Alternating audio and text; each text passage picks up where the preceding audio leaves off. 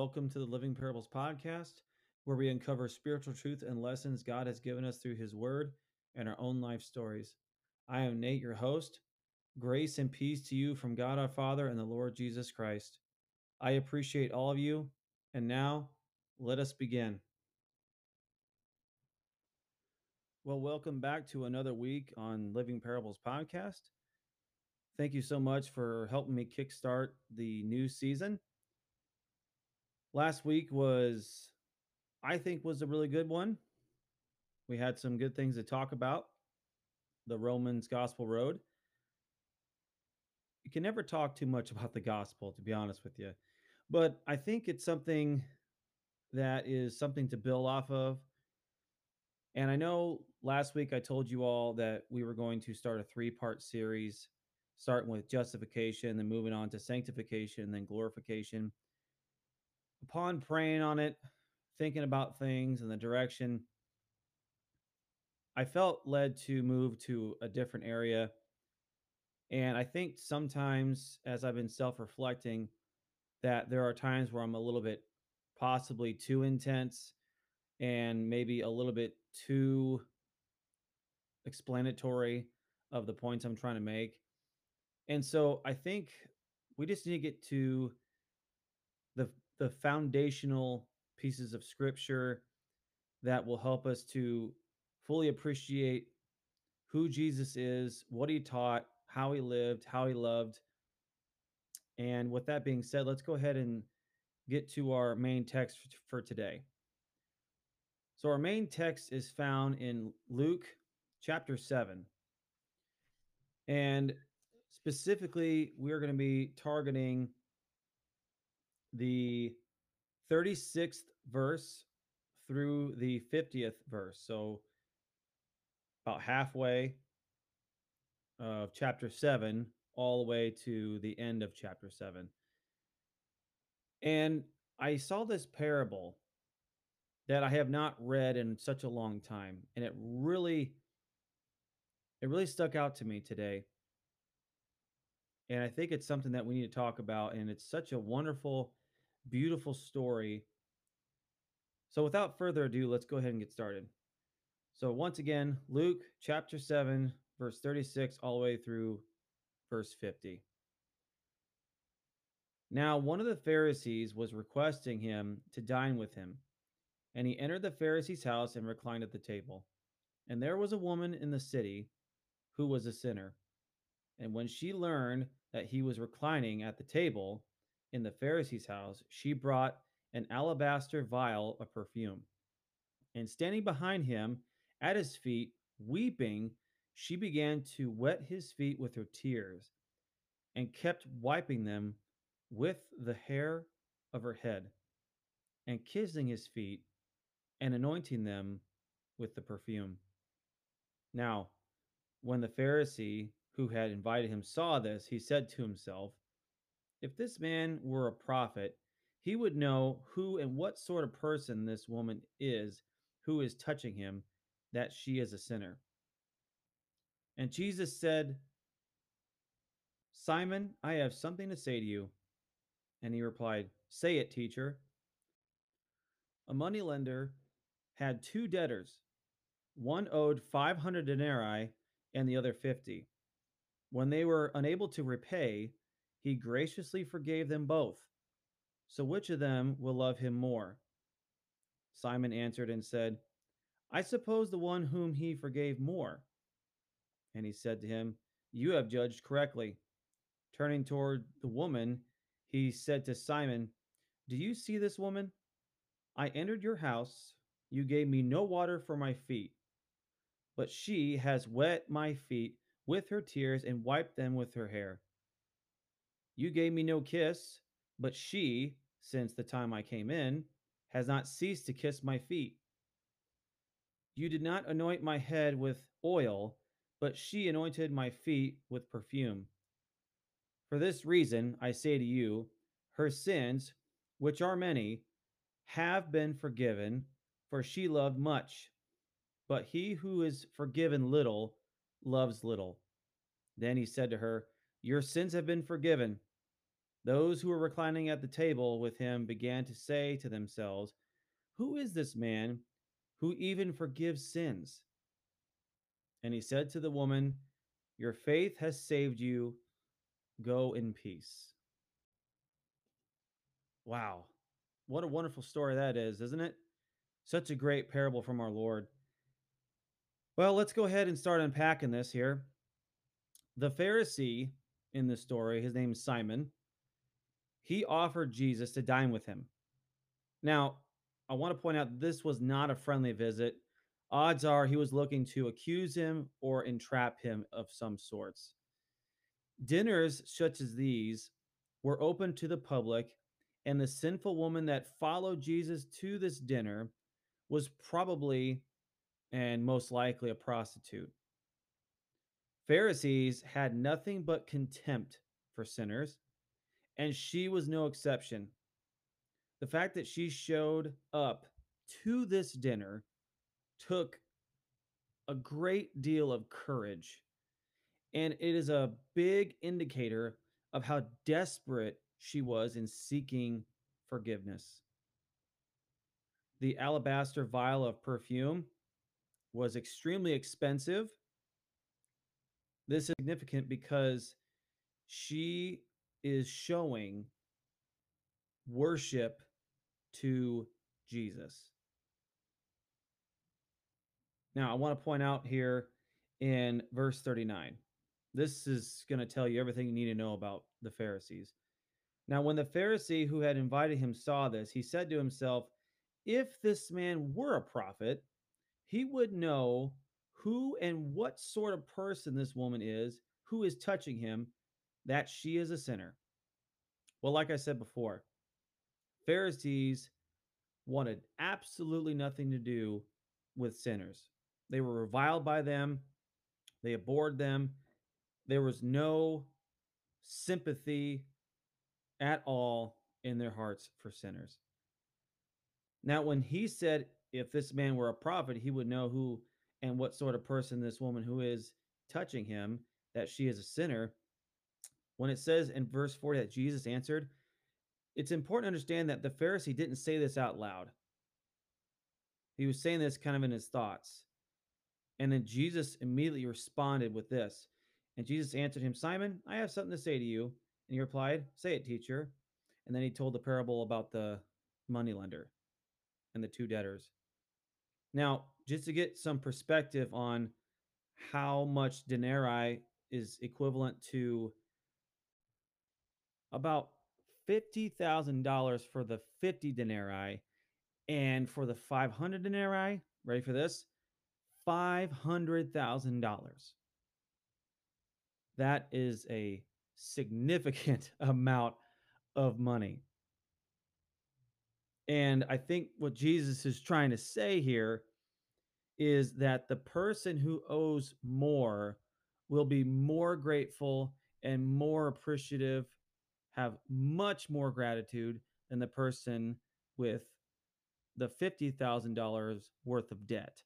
Now, I'm not saying that $50,000 is a small amount by any means, but you see the weight if you put them on the scales. Now, what I think is so amazing here is that Jesus, after telling this parable, which he has a point, he turns his attention to someone who, by their standards, does not even belong even in their own city, the sinful woman. So in verse 44, this is what Jesus says. Turning toward the woman, he said to Simon, "Do you see this woman? I entered your house. You gave me no water for my feet, but she has wet my feet with her tears and wiped them with her hair." Now, before we go any farther, washing the feet of a guest, giving them water, would be equivalent to, in our Western culture, taking someone's coat when they entered your household. That was just that was just the norm. That was the polite thing to do. And the fact that he didn't do that, that was a great insult. So that's why This was not a friendly visit. This wouldn't be where you have a good friend over and we're having fun and we're bringing up old times. Now, this was manipulated. This was a trap. And we know of the Pharisees' lack of belief in him, but he insulted him. And what did this woman do? I mean, what she did here is it is heartbreaking. It's heartbreaking. It's a somber sight. I mean, you have to think about it. If you look back and it talks about her weeping in verse 38, she was weeping. Now, you have to imagine this. In order to wet someone's feet with your tears, how much do you have to cry? And when I read this, I was thinking to myself, why is this woman crying? What is she so upset about? I'll tell you what she's upset about. She is weeping because she is feeling godly sorrow, which leads to repentance. She wiped his feet with her hair upon wetting his feet with her sobbing tears. And God calls a woman's hair her glory. And you need to think about this for a minute. Back in those days, they didn't have Nikes or Jordans. They had sandals. It was dusty. It was dirty. Jesus' feet were probably dirty and maybe sweaty, tired. And she's rubbing her hair on his feet. Not only was she doing that, but she was kissing his feet. I'm not sure about you, but kissing feet doesn't sound like a good time. And I'm not even sure if I would even kiss my spouse's feet or my kid's feet. Maybe baby feet. My little baby, I might kiss his feet. But my oldest feet, not so much. But she showed repentance and sorrow for what she's done. And she was worshiping him. And when she was demonstrating faith in him, she sought him out when he was with the Pharisees. And that took a great amount of courage. She didn't care what anybody else thought.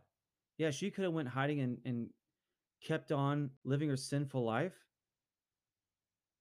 but she was desperate for Christ and his forgiveness. And I can tell you this, if she tried to seek out God through by means of the Pharisees, she would be a lost cause. She would be lost and continue on the path for hell. But in this wonderful story is the difference between the woman and Simon is that she was aware of her sinful self and what it will lead to. Simon, however, he is self deceived in his self righteousness. Let's look at the rest of this amazing parable. So let's finish up with 46 all the way down to 50. You did not anoint my head with oil, but she anointed my feet with perfume. For this reason I say to you, her sins, which are many, have been forgiven.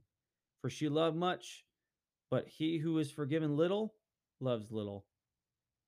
Then he said to her, your sins have been forgiven.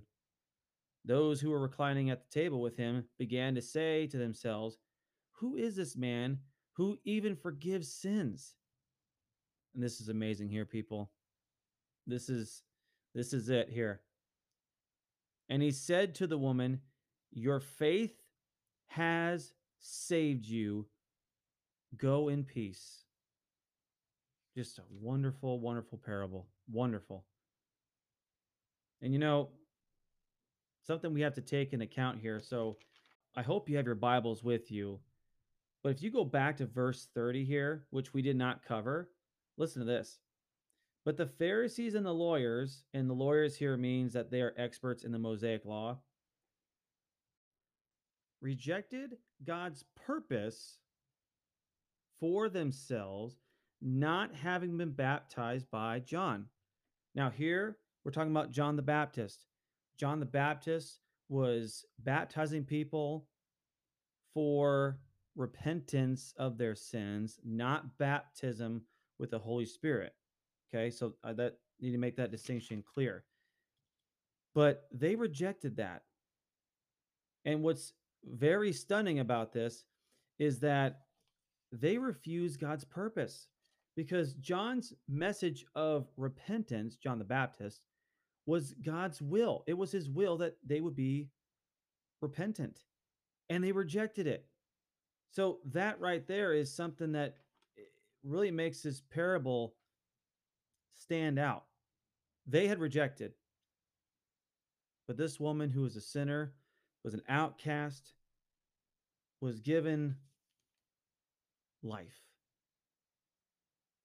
And I'll tell you, this story really, this parable just really did it for me today. I'll tell you, it's amazing to hear Jesus's forgiveness and his love was put on display. And something that I think is very interesting here, because it just wasn't one Pharisee here. Listen to verse 48 and 49. Then he said to her, your sins have been forgiven. Verse 49, those who were reclining at the table with him, those meaning more than one, began to say to themselves, who is this man who even forgives sins? They know as well as anybody else that there's only one individual that can forgive sins, and that is God. Jesus is saying right here that he is equal to God and is God, and rightly so.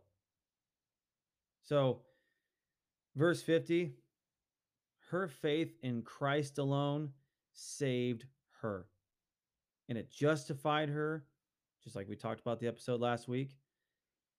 And Jesus made her spiritually alive, and he imparted his righteousness to her account. And something I want to finish up with this parable is I wonder where she heard Jesus speaking. I wonder. Because a few chapters back talks about the Beatitudes. And we know that the Beatitudes were part of the Sermon on the Mount, which is the absolute greatest sermon of all time. Was she in the crowd? Maybe she was in that crowd. Wouldn't that be amazing?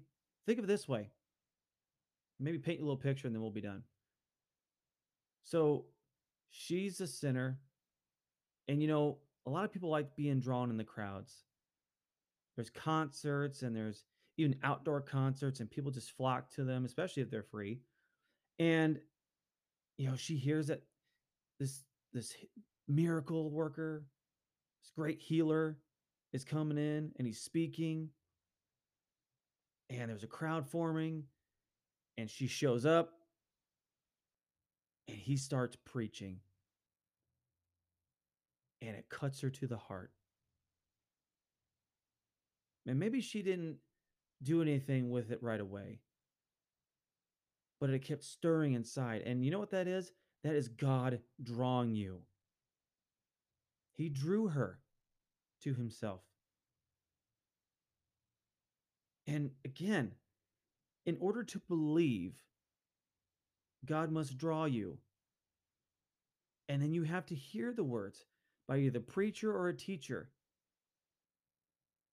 You have to hear the word of God. And then you repent of your sins. And ladies and gentlemen, that's exactly what this lady did. She repented of her sins. That's why she was weeping. Think of a time you were weeping. That's what she was doing because of how sorry she was that she sinned against Almighty God. And you know what? I bet she felt that she had no chance of salvation, none, until Jesus showed up. And he's a friend of sinners. And he was sitting inside of a house with a Pharisee who thought that he was supreme, better than anybody else.